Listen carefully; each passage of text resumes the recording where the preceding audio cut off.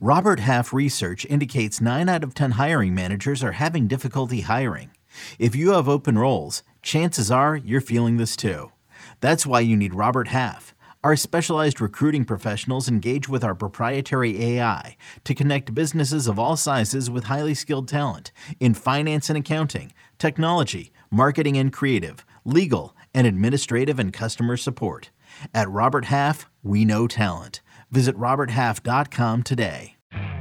You could spend the weekend doing the same old whatever, or you could conquer the weekend in the all-new Hyundai Santa Fe. Visit HyundaiUSA.com for more details. Hyundai, there's joy in every journey.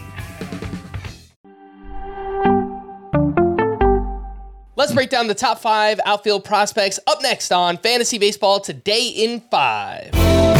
Welcome into FBT in 5 on Saturday, December 9th. I am Frank Sanford, joined by Chris, the Welsh. Let's take a look at the Welsh's top 5 outfield prospects entering 2024. And we'll start up top with 2 awesome names that should contribute this season. Wyatt Langford of the Texas Rangers and Jackson Chourio of the Milwaukee Brewers.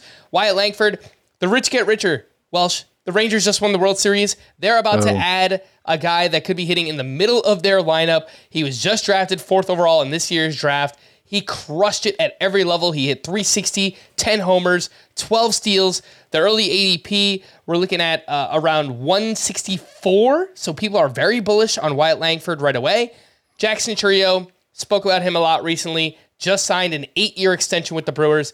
Sounds like he will also be up on opening day. 3 drafts since his extension was announced. The ADP is 142. So what do you think about these 2 guys? Who would you rather have in redraft for this year? Oh, who would I rather have? This is the toughest one because I think the stolen bases are even more predominant with Chourio.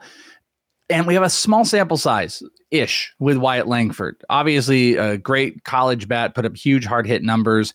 The thing that gives me the slight lean to Wyatt Langford is the plate discipline. Chourio made huge steps from last year to this year, cutting his strikeout rate down, I think, from like 27% down to like 18%, which is huge. Big strikeout numbers, good power, easy swing. But we've got more walks than strikeouts coming from Wyatt Langford, who moved 4 levels. He stole double-digit bases. He hit double-digit homers, hard hit numbers through the roof. And you have a team that wants to be aggressive. I'd also point out there's another guy in the Rangers, by the way. The other thing we can take a look at is there's a guy we're going to talk about on this list who's on that Rangers for prospects that might be some form of a liability that gives Wyatt Langford even more of an opportunity from a righty-lefty split. So I think Chourio might have, some would argue, maybe not the biggest upside. I would say the biggest upside here because there's a Ronald Acuna profile that's sitting in there, and you know what? It might come out. But I think from a safety perspective, Wyatt Langford looks like, and I think his Steamer 600 gets close to a 2020 guy. I'd probably go with him with the plate discipline. And I would argue and say that if both this moment were guaranteed starting jobs, they might be inside the top 100 of a majority of drafts.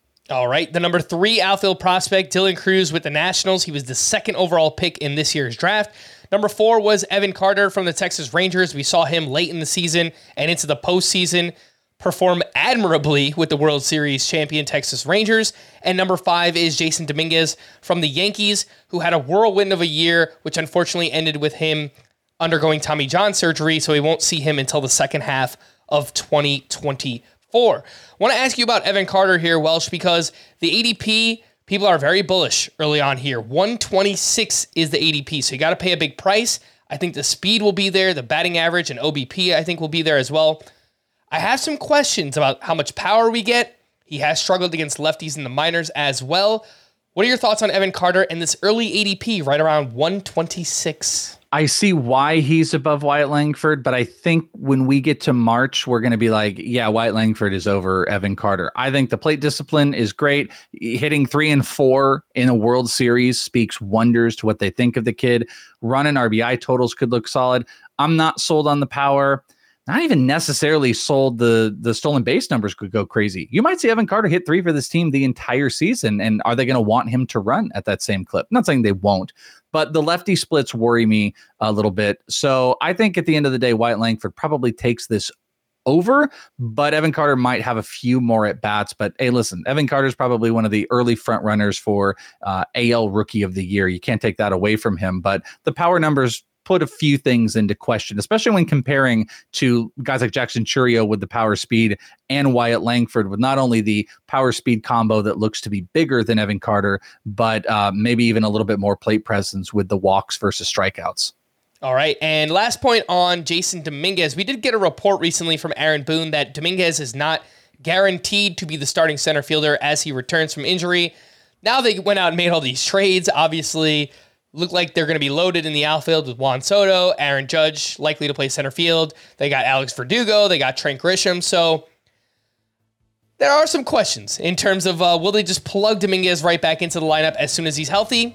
I'm not so sure. Keep that in mind. For more extensive fantasy baseball coverage, listen to the Fantasy Baseball Today podcast on Spotify, Apple Podcasts, the Odyssey app, or anywhere else podcasts are found. Thanks for listening to Fantasy Baseball Today in 5, and we'll be back again next week.